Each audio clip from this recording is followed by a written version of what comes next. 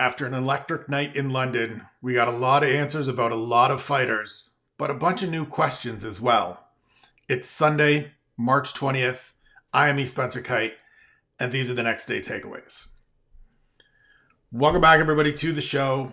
I am E. Spencer Kite. It is the UFC London next day takeaways, looking back on Saturday's phenomenal show at the O2 Arena. It exceeded all expectations.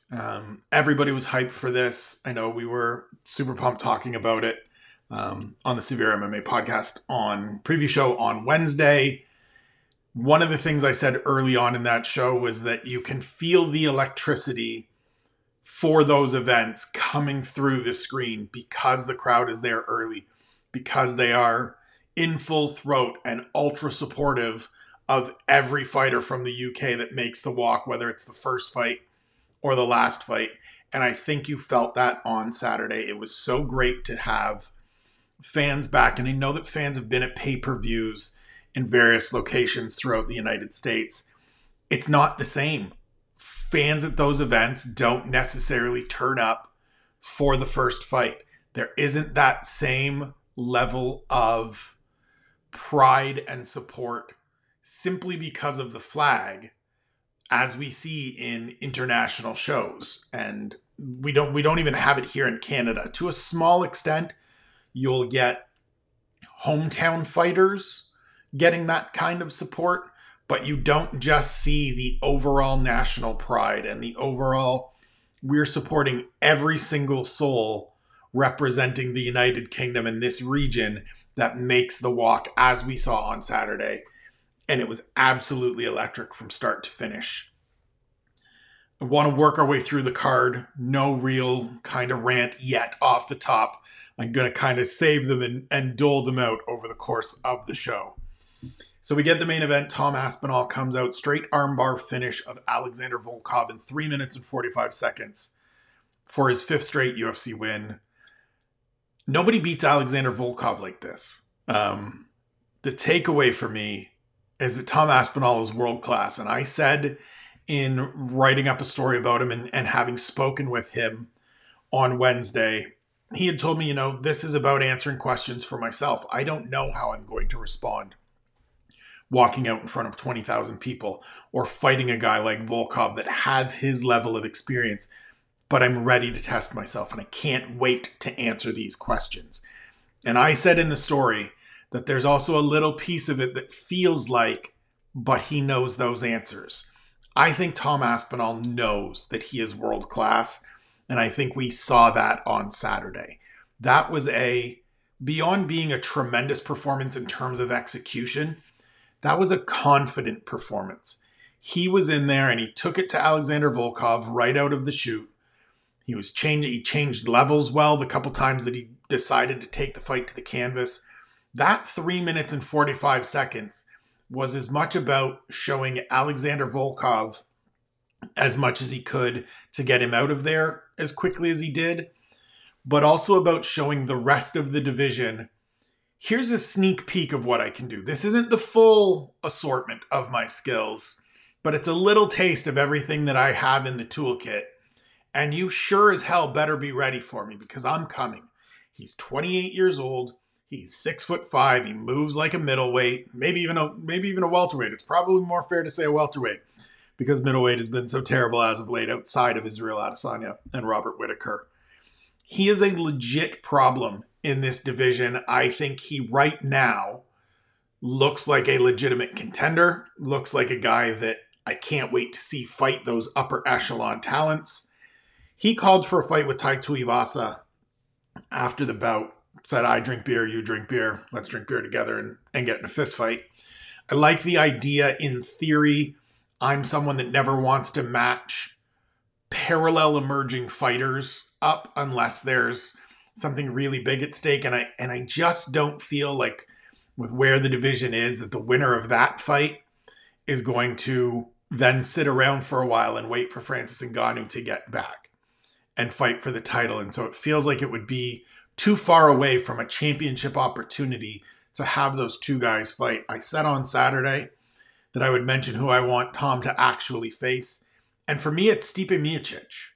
The former champion, former two-time champion. He's fought two guys over the last 4 years, going on 5 years now because we're exactly 51 weeks out since his last fight. He's 39 years old. He has the reputation, but to me also needs to kind of show me something and prove something before he gets right back into the mix. It's the same way that I feel about John Jones, that I don't want to see John Jones fight Stipe and just say whoever wins this one goes into the championship fight, because they've both been out for a while. We know who they are. I'm going to sneeze. This is killing me. I think we beat it. We know who they are. I want to see them face and prove that they can beat members of this current class of heavyweights before we just run them out there into an interim title fight, or have them then hold down a position, have one of them hold down a position to eventually face Francis Ngannou. We've seen that fight for Stipe twice. Went great the first time for him, not so great the second time. I think the second time is what the third fight would look like. Very similar to his fights with Daniel Cormier. First fight, great for DC, catches him on the break. Second fight, not so great for DC. Third fight, not so great for DC. I want to see those two guys, and specifically Stipe, back in the mix against a Tom Aspinall or a Tai Tuivasa or a Cyril Gane. Somebody in that grouping that we know is going to be at the top of this division and legitimate title challenger for the next 4, 5, 8 years. Because if he's going to just come back, and if John is going to just come into this division and be granted pass into the championship mix, it then sets these guys back. It then puts another fight in between the Tai Tuivasas and Tom Aspinalls that shouldn't be there. What you do as an active fighter and in the cage should get you rewards. And after a performance like this, I would rather see Tom Aspinall go out, get to face a former world champion that we hold in high regard and prove himself against that guy than to go out and face Tai Tuivasa, where we're automatically losing an ascending fighter and it doesn't necessarily carry the same weight as beating someone like Stipe Miocic would. Moving on to the co-main event, Arnold Allen goes out, and I think all of us that taped that preview show for Severe said it at the same time on Saturday on Twitter. Absolutely wrong in terms of our assessment. We all said he's got to grapple. If he goes out and decides to throw with Dan Hooker, it's going to be a mistake. Could lead to him getting caught. Arnold, we owe you an apology. He goes out and hits Dan Hooker with everything, including the kitchen sink, to get a first-round stoppage win midway through the opening round.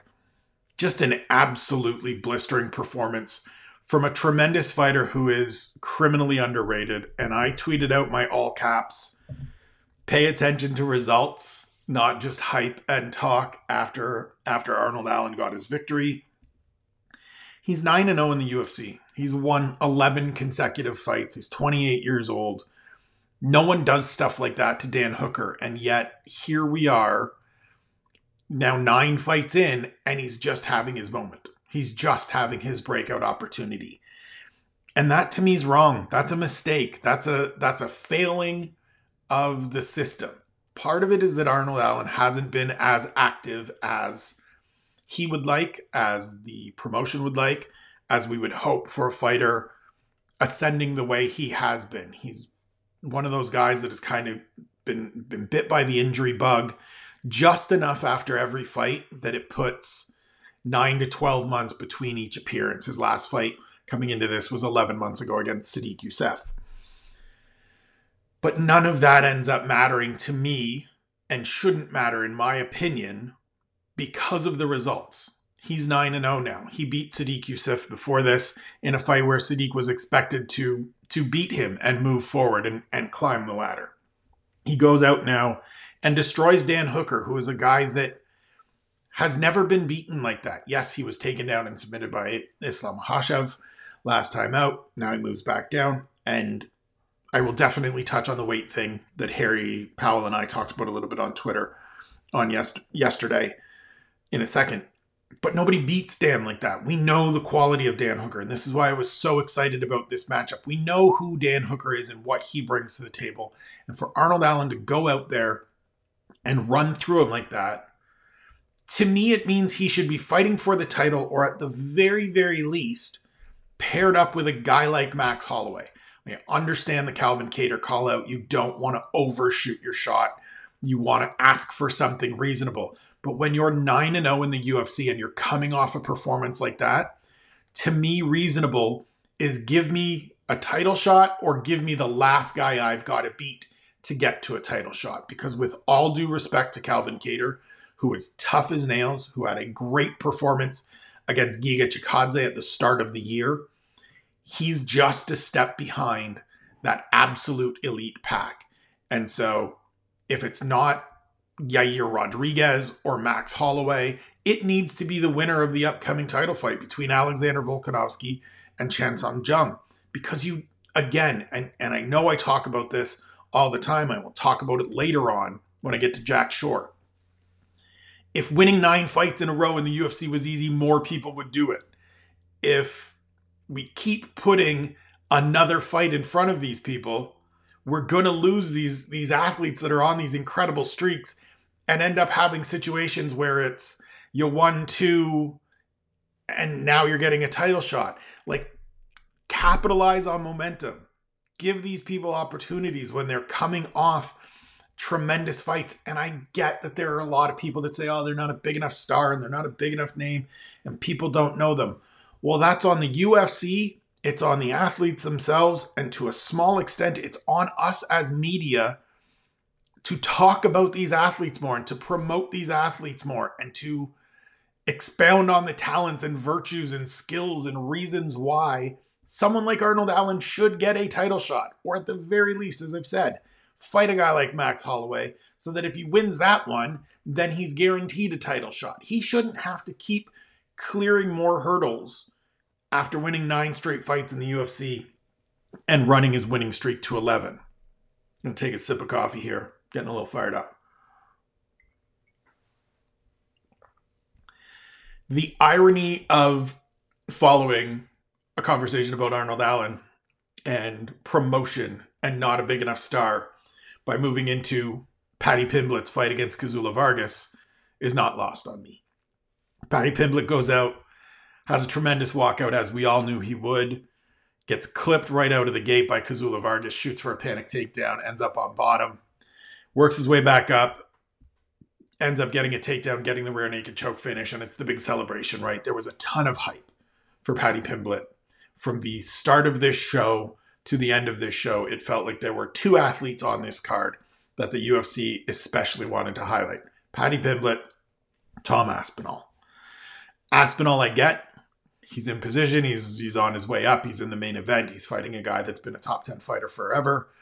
We know the quality of what it means to beat Alexander Volkov. Great. Makes sense. Paddy Pimblett, not so much. This was a layup. This was, as we said on the preview show, as my guy Harry said, your man's trash. And he still clipped Paddy Pimblett out of the gate. I understand all of the excitement around Paddy Pimblett. He is absolutely magnetic in terms of a personality, in terms of the charm and charisma and all of those things. He is not the Liverpool version of Conor McGregor. The talent isn't at that level. I don't think Paddy Pimblett ever becomes a top 15 fighter in the lightweight division, yet alone a championship contender in the lightweight division. And look, same as always. If Paddy Pimblett goes out and proves me wrong, I will jump on the show. I will make an entire post offering a mea culpa to Paddy the Baddy and the good people of Liverpool. But I just don't think it's there. And I think it's going to be super interesting to me to see how the UFC decides to play this going forward and how far we're going to get down the line before people start to turn. So when I say that, what I mean is this. Paddy is always going to have a legion of fans. There are always going to be people that are super excited to see him compete, rightfully so. He's always going to draw eyeballs. I think there will come a time, probably not too far down the line, where he's headlining a show or absolute worst case co-main eventing. But I think there's also going to be a point where probably 2 or 3 more wins down the road, even the most ardent supporters are starting to ask for a step up in competition and to see him face somebody with some substance. So far, it's been Luigi Vendramini and Kazula Vargas, who are a combined 2-6 in the UFC now. They are showcase fights the same way Bellator used to showcase Michael Venom Page. And if you remember when MVP was on the come up, he was beating all these people, great finishes.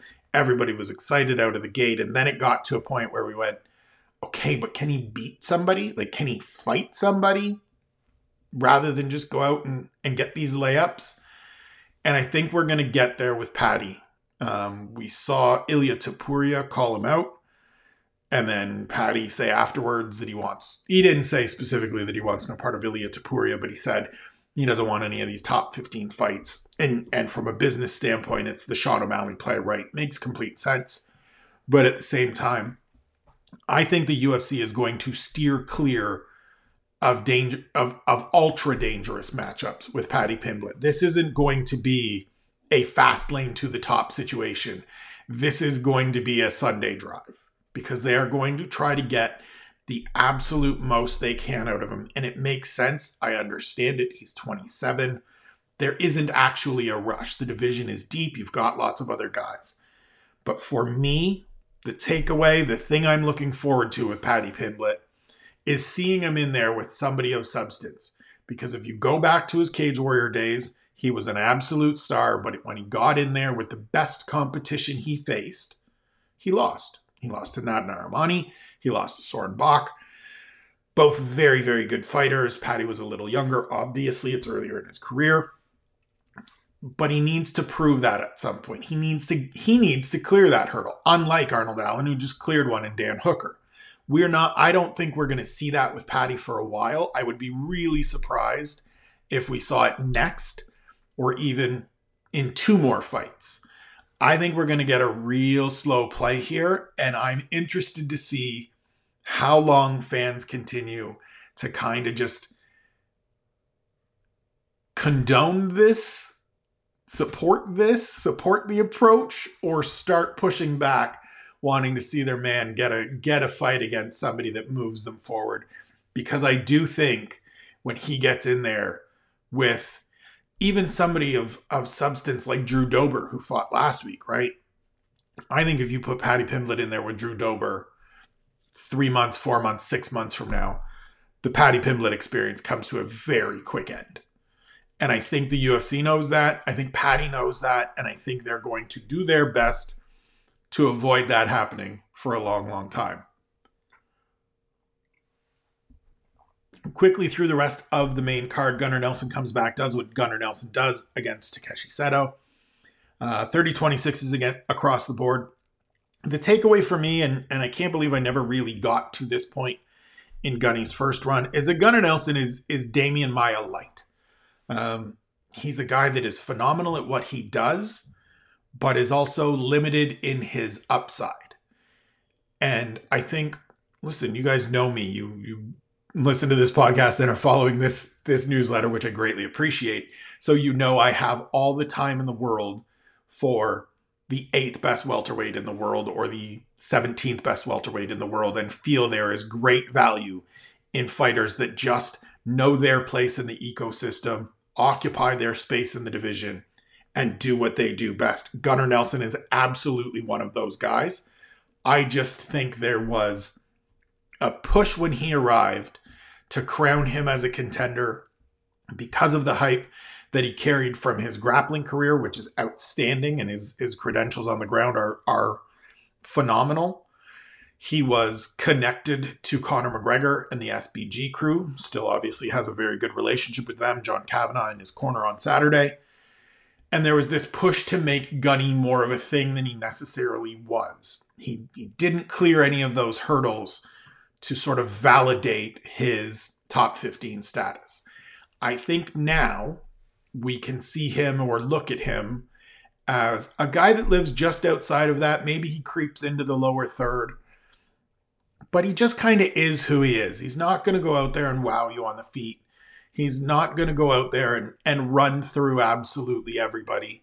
But if you mess around with him on the ground, if he takes you to the ground, it's a long night. And we saw that on Saturday. I hope Gunny can stay healthy and continue to compete. He's a hell of a talent when he's in there, even if he's not a top 15 welterweight. Loved seeing him back. And I just think that if we kind of reframe how we think about him, and this applies to so many different athletes, we'll enjoy it more. We'll appreciate it more. And for me, this sport is about enjoyment and appreciation. One fighter that I absolutely enjoyed the hell out of on Saturday, and I've always enjoyed seeing her compete, is Molly McCann. Meatball goes out and just puts it on Luana Carolina out of the gate. Dialed it back a little bit, or kind of let off as the adrenaline started to go a little bit, and then hits that Chris Jericho Judas effect in the third round to get the wild current leader for knockout of the year finish early in the third round. Just goes ape, hurries back out to the cage to be able to watch her teammate Patty Pimblett compete, allegedly pounding back some howler head. Molly is one of those fighters that I think is going to be best suited kind of in the role she's in right now. She's won her last 2 fights. She beat Jeon Kim before this, earning fight of the night honors, where she's not going to be a contender. She's maybe, again, sort of similar to Gunny, maybe crawls into that lower third of the top 15. But she is a weaponize your pace, in your face, try to just beat you with volume and pressure and tenacity kind of fighter. She's not a world-class athlete. She's not the most technical or the most skilled. But goddamn if she doesn't have a ton of heart and a ton of grit and a ton of toughness that she can go out there. And you saw it right out of the gate in this fight. The first couple good shots that landed on Luana Carolina, she wanted no part of it. The way she was turning to avoid those shots and get away from Molly McCann tells you all you need to know. And I think if Molly can continue, she's now in a great place in terms of 2 straight wins. So she doesn't have to worry about fighting for her job as she was going into that Jeon Kim fight last year. She's secure, she's safe, she's in a great spot. If she can go out and continue to fight maybe a little bit dialed back than she was right out of the gate on Saturday, and that'll probably be the case because her next fight most likely won't be in London, but just continue fighting this way and playing to those strengths, playing to that conditioning, playing to that grit, playing to that tenacity, to where she can take a shot to give one back. She's going to continue to be one of these just absolutely beloved fighters that it doesn't matter whether she's a contender or not. Everybody is going to look forward to seeing her compete. First fight of the main card, Ilia Topuria gets picked apart, dropped early by Jai Herbert, somehow survives a head kick that I think most mere mortals are absolutely out from. Rallies back, gets a finish early in the second round, where I said it on Saturday and I felt bad as soon as I said it. When Jai Herbert gets knocked out, he gets knocked the fuck out. Like, he gets knocked all the way out. It's not just he gets dropped and the referee jumps in and saves him and he's protesting. He goes completely out. Like, scary out. And I'm very glad that Jai was back to his senses, and all reports are that he's fine coming out of it. But just a hellacious finish from Ilia Topuria up in weight. My guy Harry, I've referenced him a couple times. Please follow him, BJJ_Harry Powell. Pointed it out in the midst of the aftermath of that fight. It's the left hand of the body that really sets up the finish, because it forces Jai Herbert to kind of take an extra beat, and that creates the opening for the right hand. For me, this was confirmation that Ilia Topuria is world class. I thought that going into and coming out of the Ryan Hall fight, because you don't do what he did against Ryan Hall. We've seen that now many times over. But it's also confirmation to me that this dude needs to figure out his weight cutting situation and his lifestyle situation and get his ass back down to featherweight, because as much as he wants to fight Patty Pimblett and as much as he got the victory here, we saw the dramatic size difference and reach difference and speed difference in this fight against Jai Herbert. And that's just going to continue to persist and become more pronounced as he goes up in the ranks. Now, it's not like there are a bunch of 6'1", 6'2", great big long reach guys at the top of this division, but they're world-class fighters. And that, Jai Herbert is a very good fighter, but he's not, Tony Ferguson, Rafael Dos Anjos, Beneil Dariush, guys like that are legit proven world-class fighters. And look, maybe I'm wrong. Again, same as the Paddy Pimblett thing. If I am, I will be on here telling you I'm wrong and offering my apology. But I don't think Ilia Topuria can hang with that group at his size. I think he is perfectly situated to compete at featherweight. Whatever happened earlier this year in his fight that was going to be against Charles Jourdain when Jourdain stepped up to face him on short notice, get it figured out. Get into the PI, work with them, do all the tests, get all the nutrition sorted out. Because this is a guy that, to me, looked like a burgeoning contender at featherweight. And as good as he looked on Saturday, I can see a top end to it. I can see a ceiling to where he can't quite get past. And it's just because of the size limitations. And so, tremendous effort, still undefeated. It kind of cements the fact that this dude is just world-class and tough as nails and somebody to absolutely pay attention to. 25 years old, too. Like, just phenomenal, the young talent climbing the ranks in the UFC right now. But get back to featherweight because there are better opportunities and to me, a higher ceiling fighting at 45 than there is fighting at 55. Run through the prelims real quick here. Makwan Amirkhani gets the first round anaconda choke finish of Mike Grundy. One of those things where we get the big lead into Mike Grundy's fight, dedicating it to his father who is terminally ill. God bless Mike Grundy and his family. Makwan Amirkhani is one of the most confounding fighters on the roster for me right now. Goes out and has a performance like this, but can also go out and lay an egg like he did against Kemuela Kirk last year. Says he's dedicated. The takeaway is show me next time. Prove it again next time. Have this performance next time. Show me that you've got more than 7 minutes of gas next time when you don't catch a choke early. Then I will start believing you. Always going to be entertaining though. Always a guy that I want to see in there because he has this potential and that's always appealing. That's always alluring to me. Sergey Pavlovich comes back after 2 years away. Takeaway is that this dude is somebody to watch in the heavyweight division. We talk all the time. Talked earlier about Tom Aspinall and Tai Tuivasa, and I think Chris Dawkins is probably still in that group despite the loss to Derek Lewis. Pavlovich deserves to be in that class of emerging heavyweights. Knocks out Shamil Abdurakhimov with a beautiful kind of shovel uppercut and then finish him on the ground.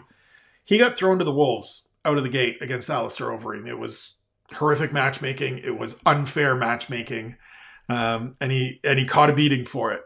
But he's come back and earned 3 straight first round finishes since then. He's 29 years old. He is absolutely gigantic in terms of like overall size and thickness for a human being, and somebody that is going to continue to be a problem, going to continue to be someone that I think everybody should watch in this division, because if he can stay active, if he can get some of these next name fights that are ahead of him now, because he should move into the top 10, he could be a guy that uses this year as kind of a coming out year, as a breakthrough year, as we've seen kind of over the last few years, different fighters do. So definitely pay close attention. Paul Craig goes out and does what Paul Craig does, lays on the ground, gets stuck there for a little bit, eats some shots, and then I mean, this dude must be like hypnotizing people to convince them to come back to the ground with him.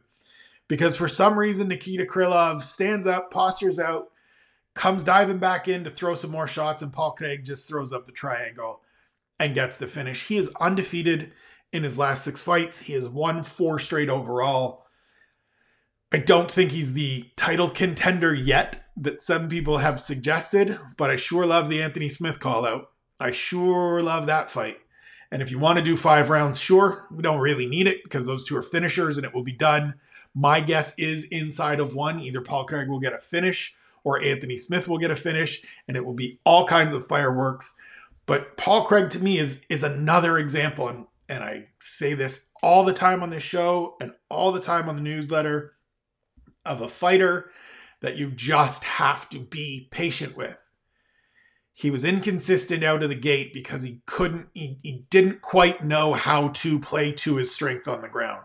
He didn't quite understand that he can just do what he does best rather than try to fight some of these guys on the feet and mix it up with them in areas where he's not yet proficient, and he's getting better at striking, but he's still just an ace on the ground, right? He came out, wins his debut, loses to Tyson Pedro, loses to Khalil Roundtree, gets the Hail Mary against Magomed Ankalaev, loses to Jimmy Crute, gets the 3rd round finish over Kennedy and Nzechukwu, gets thrown in against Alonzo Menafield and gets knocked out. Unbeaten since then, though. It's like he needed those fights to figure out, well, this whole trying to stand with these dudes is dumb. I'm going to just play to my strengths. And that's what we've seen thus far over these last bunch of fights. It's been phenomenal to see. I don't know why. Like I said it yesterday, Paul Craig is that guy that you just don't mess around with on the ground. And the minute you get down there, to me, you need to be selling out to get up. You need to just worry about defense and getting away from this guy. Because if he has wrist control or is able to get his feet on your hips and keep his hips in good position, you're in trouble even if you don't know it. We know it at home. I was sitting there shouting at my television throughout that fight that Nikita Krylov has got his arms locked up or he's got his wrist control or something. Like, just get out of there. Don't go to the ground with this guy. And if Paul Craig continues to do this, all the love, all the support, all the toasts in the world to this dude still just finding ways to finish guys after getting the hell kicked out of him, after looking like he's on his way to a long night at the office. Shout out to Paul Craig. Which brings us to my guy, Jack Shore. I have made no bones about it. I am 100% Team Tank. He is the poster child right now for my pay attention to results, pay attention to performance above all else.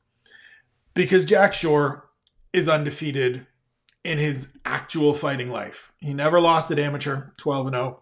He's never lost now as a professional, moving to 16-0 with a win over Timur Valiev, a very tough Timur Valiev on Saturday night.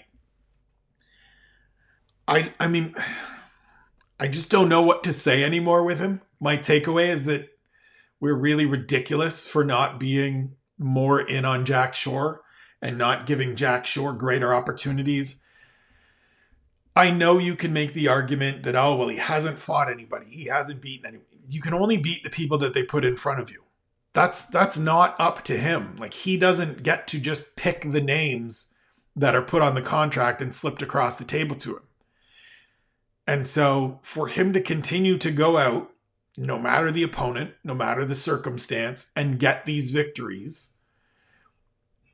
it should be the indication that this kid is world class and deserves a massive step up in competition. He should be ranked. He should be fighting ranked opponents. I understand that he is quiet and doesn't do a lot of media or hasn't gotten a lot of media opportunities. That's another thing. I'll get to that in a second. He doesn't go out and talk a bunch of crap. His Instagram isn't hot with, all kinds of fire videos and cool fits and stuff like that. He's just a workman-like kid from Wales that goes out and handles his business. And as I said earlier with Arnold Allen, as I've said a couple weeks ago with Islam Makhachev, as I will say time and again, if winning 16 fights was easy, 16 consecutive fights were easy, more people would do it. If going even just 5-0 in the UFC were easy, more people would be 5-0 in the UFC.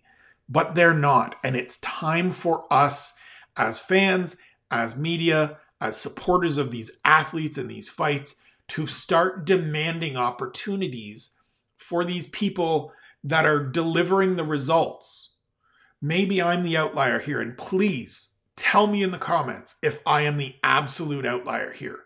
Because what I care about, and at the end of the day, what matters most, is the performance in the cage. You can say whatever you want and be as flamboyant and charismatic and gregarious and wild on Instagram and Twitter and in videos and interviews and all of those things in the lead up to fights that get people interested.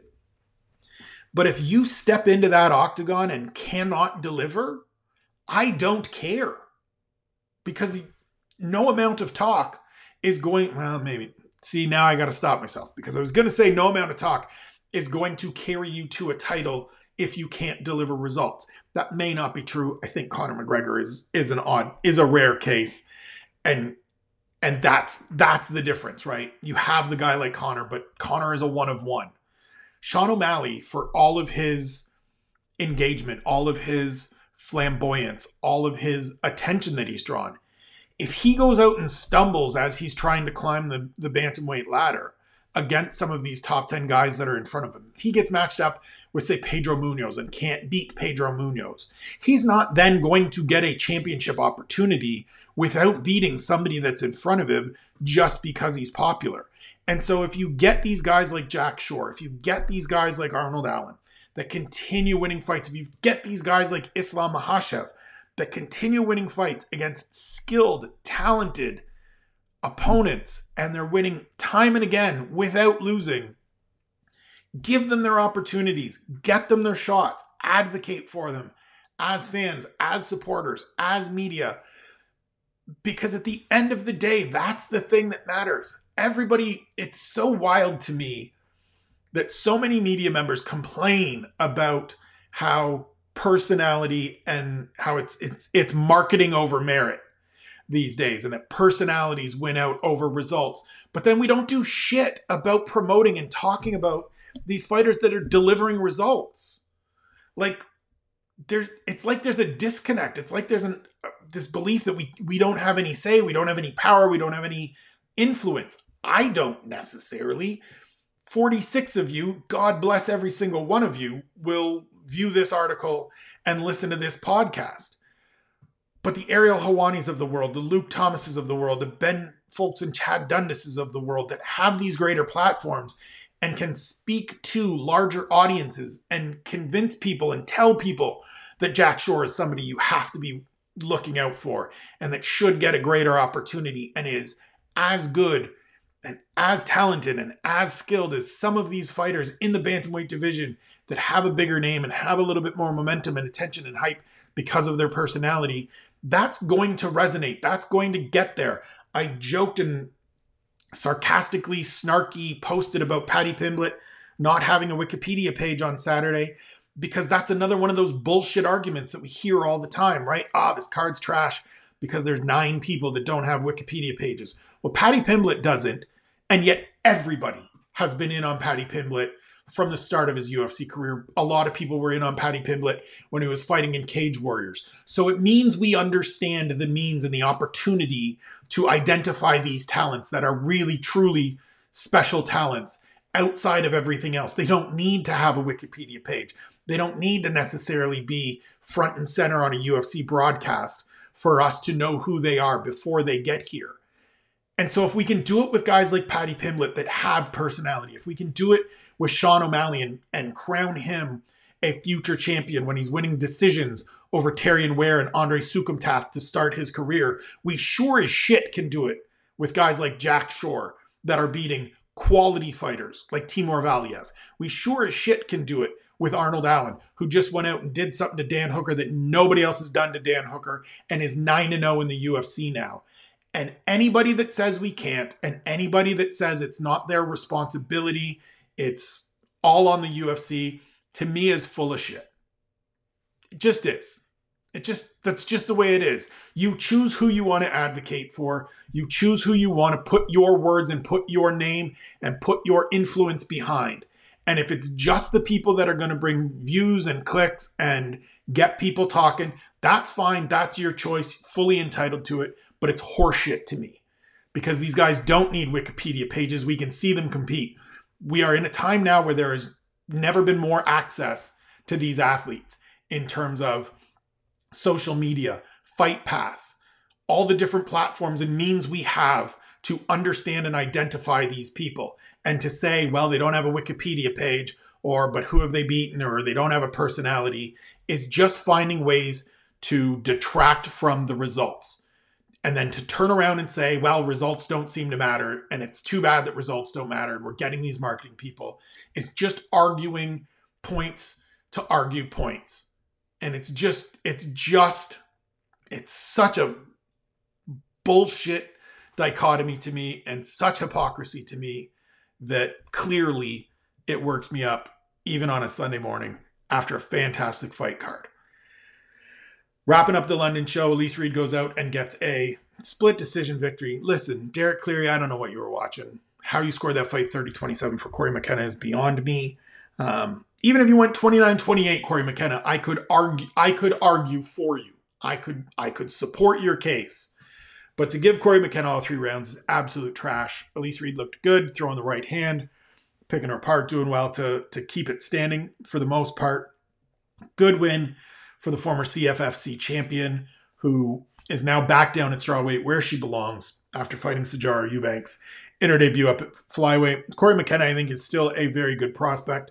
I think she got done wrong a little bit by her corner. This weekend, she needs to grapple more. She's got a very short reach, as much as she's got some pop in her hands. We saw in that fight, every time she looked for a takedown, she scored a takedown and did well from top. Grapple. Just get to it. It's how she won her fight on the Contender Series. It's how she beat Kay Hansen in her first fight. Grapple more. You'll be fine. Opening bout of the evening, Muhammad Mokaev. I mean, you couldn't have asked for delivering on the hype and the expectations better than this. Comes out 58 seconds, flying knee into a modified guillotine choke against Cody Durden. 21 years old, unbeaten as a pro, another guy that was undefeated, was the best amateur in the world, hands down, consensus top amateur in the world for a number of years. Couple different IMAF titles, transitions to pro, continues to be undefeated. He is the goods, man. If there's anybody from this show that you highlight and circle and pay attention to long term, it should be Mo. I don't even think it's going to be that long term. He called out Tim Elliott in his post fight. He said all the way through that he wants to win this one, then get a top 15 guy and try to win the title by the end of next year. I don't know that the UFC will hustle him along that quickly, but flyweight's one of those divisions where after 2 good wins, you're fighting top 15 talents. And if you start beating top 15 talents, like, it may not take him more than 5 fights to get to a championship opportunity. And if that's the case and he continues blazing a trail the way he has, then he absolutely should get it. I've just spent the entirety of this show saying we have to reward. Continues to go out and put up results like that. Give it to him. Doesn't matter about age, doesn't matter about personality, doesn't matter about anything. Results are what matter to me, and what should matter in my book. And if you can go out and do him the way that he did it, more power to him. Great to see him in there, delivering on all the promise, on all the expectation, on all the hype. This was an electric show. I'm clearly fired up about it. I've got lots to write about in the week ahead because we jump right back into it. UFC Columbus next week. It is a deep quality event as well. It's been a really good run of fight night events here in my books. Before we get into a week off, this is week 8 of 8. So we finish out the 8-week stretch with a great card headlined by heavyweights Curtis Blades and Chris Daukaus. You've got Joanne Wood and Alexa Grasso, Askar Askarov and Kai Kara France in a possible flyweight title eliminator. Matt Brown fights at home against Brian Barberina. Jennifer Maia against Manon Fiorot, which is a terrific fight. Neil Magny, Max Griffin, great fight. Great fight. Mark Jacasey against Slavaklaus, Vyacheslav Borshev. Sarah McMahon, Carol Hossa, Chris Gutierrez, Dana Batgaril, Mateus Nicolau, and David Dvorak. Like, just a really deep quality event that's going to be another great night. The crowd in Columbus hasn't seen a live event in 13 years. They are going to be amped. It's going to be fun. I cannot wait to see it. And now I'm going to decompress a little bit because I'm fired up. These shows do this to me. This sport does this to me. It comes from a place of love, comes from a place of passion, comes from a place of really appreciating what these men and women do when they get out there. It also comes from a place of appreciating you guys supporting me and following this newsletter, subscribing to this newsletter, subscribing to my Review Week in Words newsletter that comes out every Saturday, and just the love you've shown and the support you show, continue to show. So thank you to everybody that does that. It means the world to me. I greatly appreciate it. I hope you like the content that is coming out. And as I said, tell me in the comments if there's stuff you want to see, if there's more you want to know, if there's different areas you want me to explore. I'm here for it. I'm here to tackle stuff and take on stuff and put stuff out that you folks want to see, want to read, want to hear. If you're liking the podcast, not liking the podcast, want to see something different, please again let me know. I'm all for it. I'm ready to go all in on this thing as we get through some life changes here and as we get settled into the summer. I'm going to go all out on this, and so it's coming. Stick with me. Continue to enjoy it. I will be back to regularly scheduled programming this week. Thank you for bearing with me over a week where we didn't put much out. We got through the house stuff for now. Gonna get it on the market and get through it. There's going to be some more kind of hiccups along the way, but we'll navigate them. Enjoy your week. Take care of yourselves. Be good to one another. Know that you are loved. Know that you are special. Know that you are important. Know that at the absolute minimum, I'm thinking about you. I care about you. I want you here. Take care of yourselves. Take care of each other. Love you, and we'll talk to you next Sunday.